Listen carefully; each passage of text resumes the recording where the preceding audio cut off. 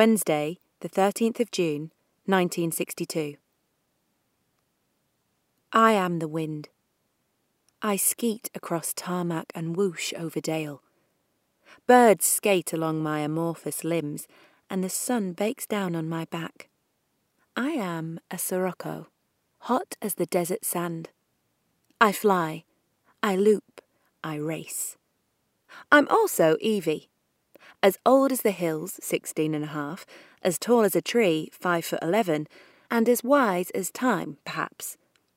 A dog-loving, celery-hating, never annoying, always enjoying, at times corduroying, (deploying), daughter of Arthur, and the fastest girl with a milk bottle in East Yorkshire. My milk delivery speed is not usually worthy of comment. Under normal circumstances, I'm to be found doing my rounds either on foot with a few bottles in an old basket or on my bike, in which case I carefully balance the basket up front, leaving the bike front-heavy and ripe for an accident if I brake suddenly, as I often do. Today, though, I'm flying. I've borrowed Arthur's other child, his MG Roadster. If he knew I'd taken the car, he would not be happy.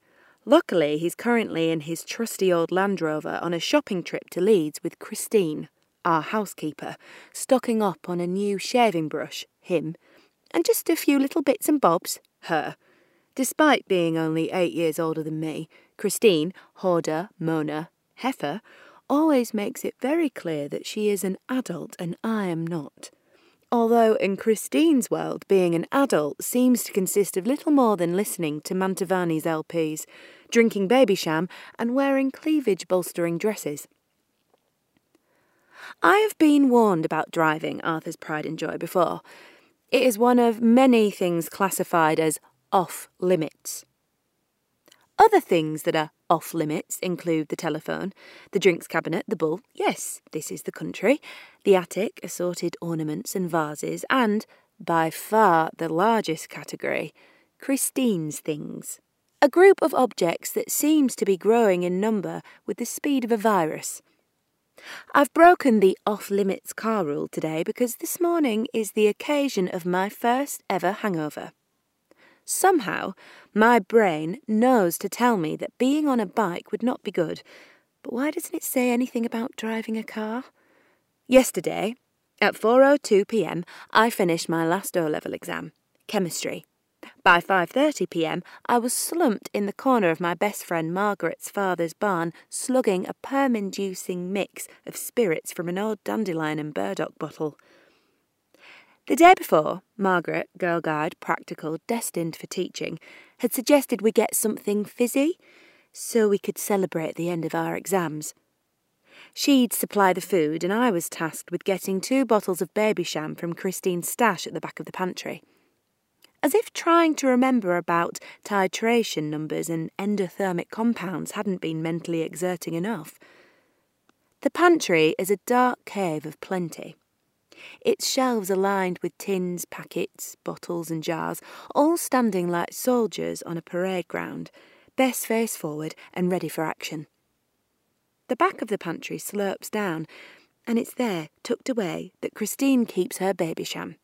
Usually there are dozens of bottles of the stuff, herd upon prancing herd. But last night there were only 2. 2 bottles, 2 very conspicuous bottles. So I made do with the drinks cabinet, off limits, see above, decanting 1/2 inch of everything into the most innocent-looking bottle I could find. Initially, my drinks cabinet cocktail wasn't a success. Margaret said it was like drinking vapour rub, but after a while we both decided it didn't taste so bad after all. It was definitely helped down by Margaret's food. 2 bags of crisps, a Melton Mowbray pork pie, some sherbet dips and a box of Terry's Neapolitans. I can remember lots of dancing, with each other and with assorted hay bales, and lots of falling off things, falling over things, falling under things. But the rest of the evening is a bit of a blur. 14 hours later, I woke up in bed. How did I get there? Wearing my Adam Faith nightie back to front, and with my hair clumped together in tufty knots well beyond the means of any brush known to man or woman.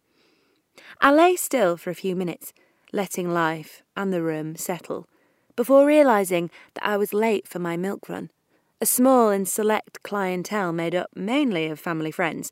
The milk run is my principal job around the farm, along with some occasional hay spreading and cow scrubbing. Downstairs, a note on the kitchen table, "Gone to Leeds, back 6-ish, Dad," reminded me that there was nobody around to enforce the off-limits rule, and so here I am, in Arthur's MG, flying from village to village, the very model of a very modern milkmaid.